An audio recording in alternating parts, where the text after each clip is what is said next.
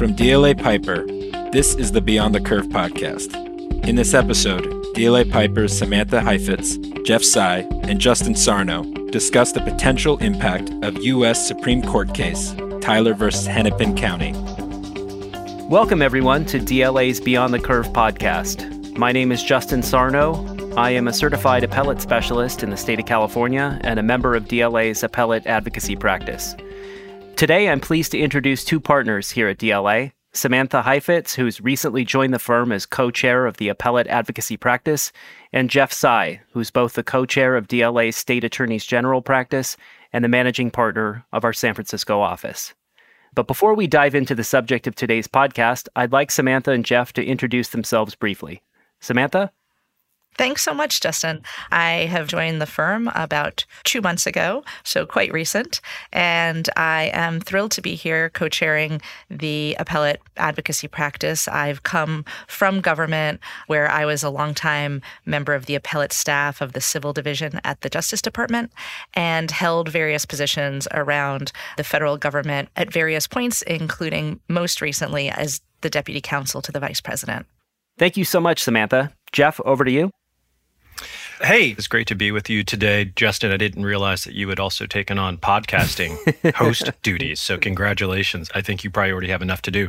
But it's great to be with you guys. Looking forward to this conversation. My name is Jeff Tsai. I am a litigation partner in DLA Piper's San Francisco office. I'm also the co-chair of our State Attorneys General enforcement practice, which I think has a lot of interesting intersecting issues that relate to what we're going to talk about today. Like Sam, I'm also a former government Justice Department lawyer, and I also spent time in the California AG's office, also under former AG Kamala Harris, as a special assistant attorney general. So a lot of interesting experiences that I had from a federal and state perspective, and hopefully will contribute in a good way to the conversation we're going to have today. Thanks so much for being here.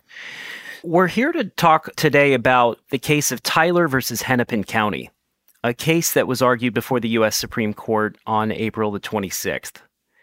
To set the stage, in 1999, Geraldine Tyler bought a one-bedroom condo in Minneapolis that she called home until 2010, when she says that rising crime in the neighborhood alarmed her, so she rented an apartment in a safer area. After she moved, she suffered some financial difficulties, and about $2,300 in unpaid property taxes accrued on the condo. In 2015, the total tax debt that Tyler owed to Hennepin County, Minnesota was $15,000. But the county seized title and sold her condo for $40,000. That is $25,000 more than her original tax debt. Pursuant to Minnesota state law, the county kept all the money. Now, Tyler, a widow in her 90s, brought suit to challenge the county's action. She argued that by holding on to the surplus from the sale, the county effectuated a taking under the Fifth Amendment, entitling her to just compensation. She also argued that she was subjected to an unconstitutionally excessive fine in violation of the Eighth Amendment. The district court and a 3-judge panel of the Eighth Circuit all ruled in favor of Hennepin County. Both courts concluded that Ms. Tyler had no protected interest in the value of her property, which exceeded what she owed. The Supreme Court accepted the case and certified 2 questions for review. The first, whether Hennepin County violated the Fifth Amendment's takings clause, and second, whether the county ran afoul of the Eighth Amendment's prohibition on excessive fines. So, before we dive into the legal issues, I'm curious what you both think this case represents. It's been referred to as a case of home equity theft or David versus Goliath. What are your thoughts? Sam? Well, I suppose you could call it David versus Goliath, although here's an instance where both David and Goliath have really excellent legal counsel.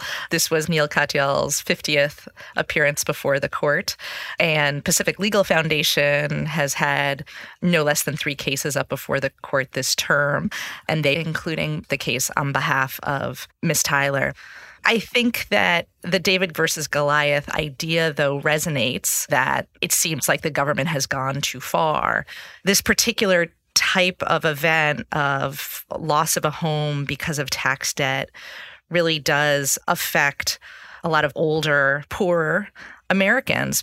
Because of that, you get this interesting mix of people showing up in the case in support of Miss Tyler. It's not often that you see Public Citizen and the Cato Institute filing briefs on behalf of the same party, or ARP and the Chamber of Commerce. It all speaks to the fact that this is a case that has resonated in favor of petitioner at a gut level for a lot of people.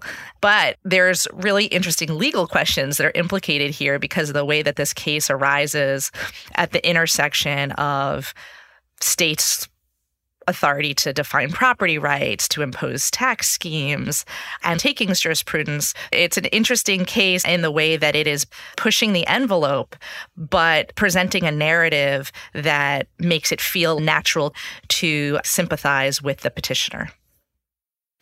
I wonder whether this is even a case of so much David versus Goliath as maybe Goliath versus Goliath, or maybe framed differently, who in this metaphor is David and who is Goliath? Because you've got not just big government against elderly women, you've actually got states against states. Some have these similar statutes on the books and others don't. I think that is in part what has created a very interesting moment right now in what the Supreme Court is looking at, because it speaks to some core questions about what a government's entitled to do and can do. And it doesn't just affect your average elderly grandmother. It can affect businesses, it can affect nonprofits and everyone in between. What I think has made this case interesting to people, from law nerds to regular people on the street, is that the symbol of the case, Miss Tyler, is very sympathetic. Right. She is not a 25-year-old upwardly mobile person who's got graduate degrees and has lost his or her house. It's an entirely different set of circumstances. And in many states, like California, but I would suspect virtually around the country, there are laws specifically designed to protect the elderly. Do you think that there's some sort of visceral aversion that comes up when you see an issue like the one in this case? To your point about the baseline proposition of this is an elderly woman who got her property taken away.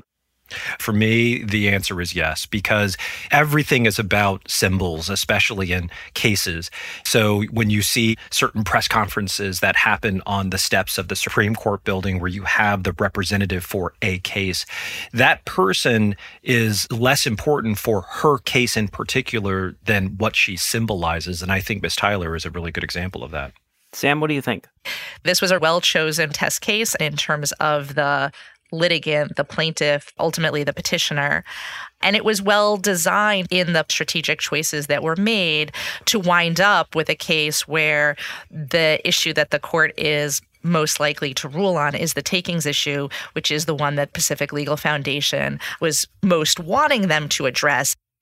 And you've got states who have filed amicus briefs, and I don't think it's accidental how in Sean Reyes's amicus brief that he filed on behalf of a few different states, they don't talk about the excessive fines issue. They don't talk about due process. They talk about takings because it is that kind of touchstone issue with the symbol of Miss Tyler that appeals to some of these core issues that a lot of AGs have talked about for a long time. That is, how to balance the interests of government with ensuring rights of individuals and businesses. Because ultimately for state AGs, they're consumer protection agencies, offices. That's what they do. So this is for those AGs that filed their own brief. I think is very consistent with what they've tried to put forward. This is really interesting because we have a number of states filing in support of petitioner, but there are a dozen states plus the District of Columbia that have schemes that in some sense resemble Minnesota's. And though there are variations in how they work, allow this kind of retaining of surplus following a sale to recover a tax debt. So there's this group of states that ostensibly would align with Hennepin County, with the respondent here.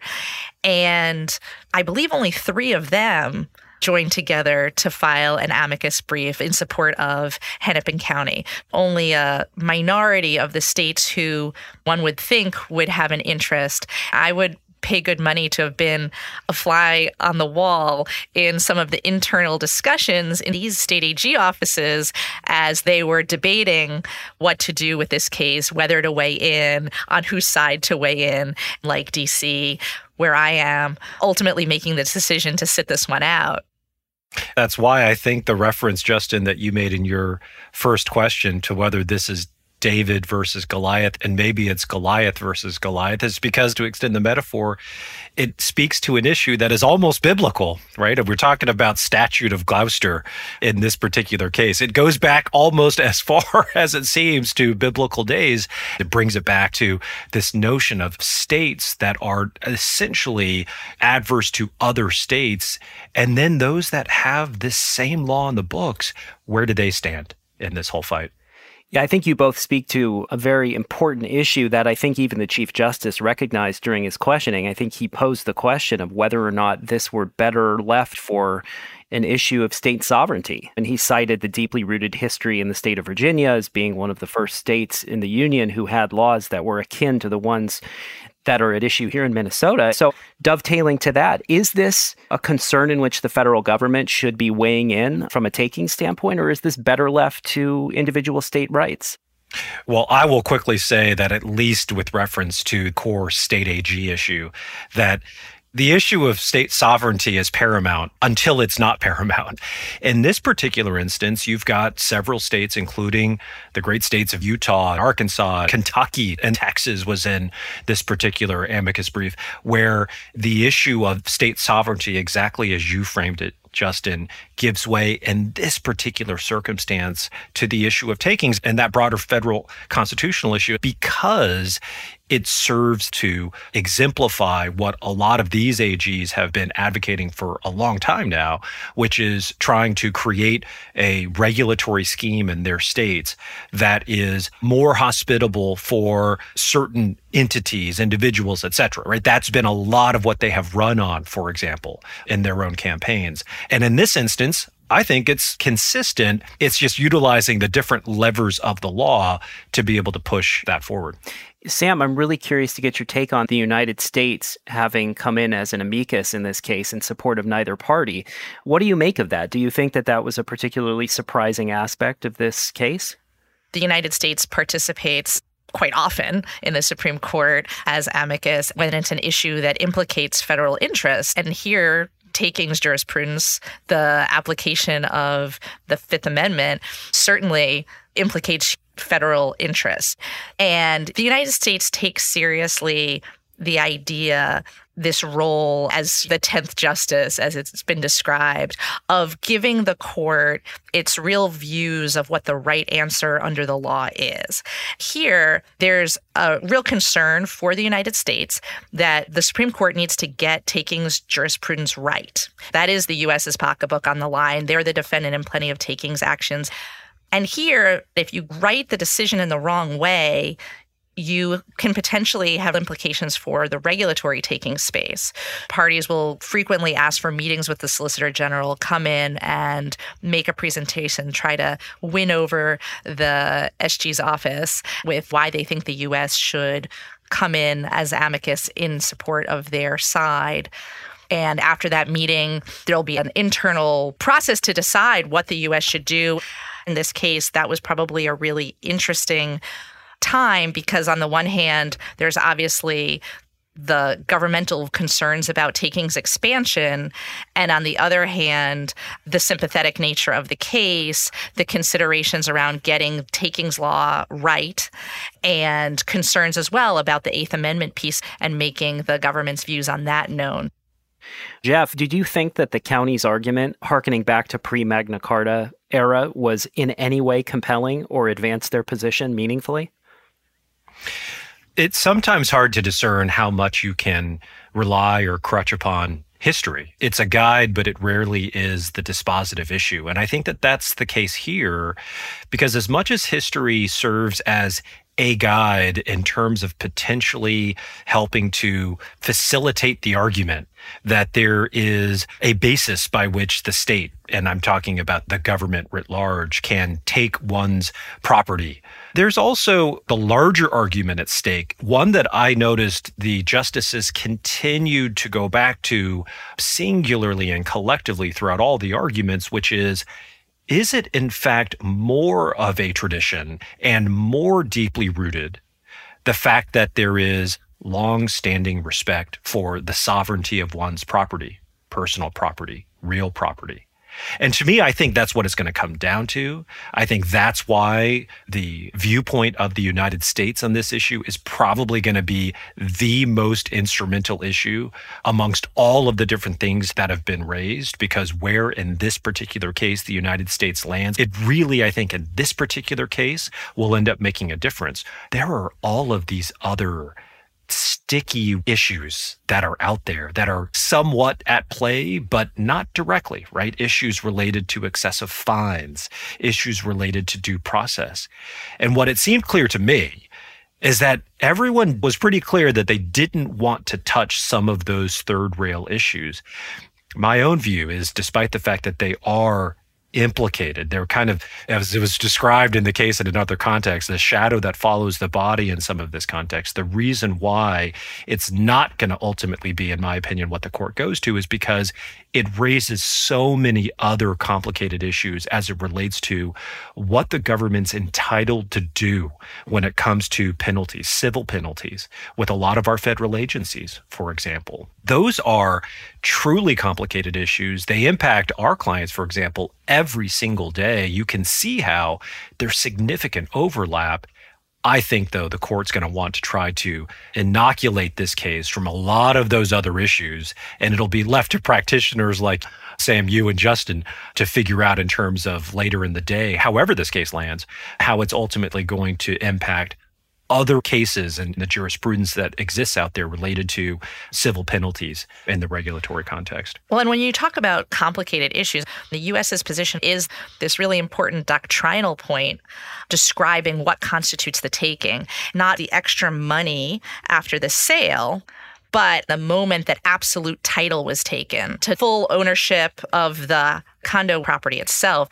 The difficulties, though, that this creates, it, as Justice Sotomayor said, it throws a bomb into things. As Justice Kagan and others highlighted, it creates real complexity in the workability of the scheme if you think that the taking happens when title is taken. Now, the good news, bad news is that there's a lot of options for writing around the problems. You have states with recognized authority to design their taxation schemes, with authority to define property rights, even if they can't go so far as doing what was done here. There's still a lot of space for states to operate. What I was hearing was that for every problem that came up in the argument, there was someone with an idea of a way to write around it. One of the goals will probably be for the court to send it back with a number of unanswered questions to be worked out in the lower courts, but also ultimately for the states to think hard about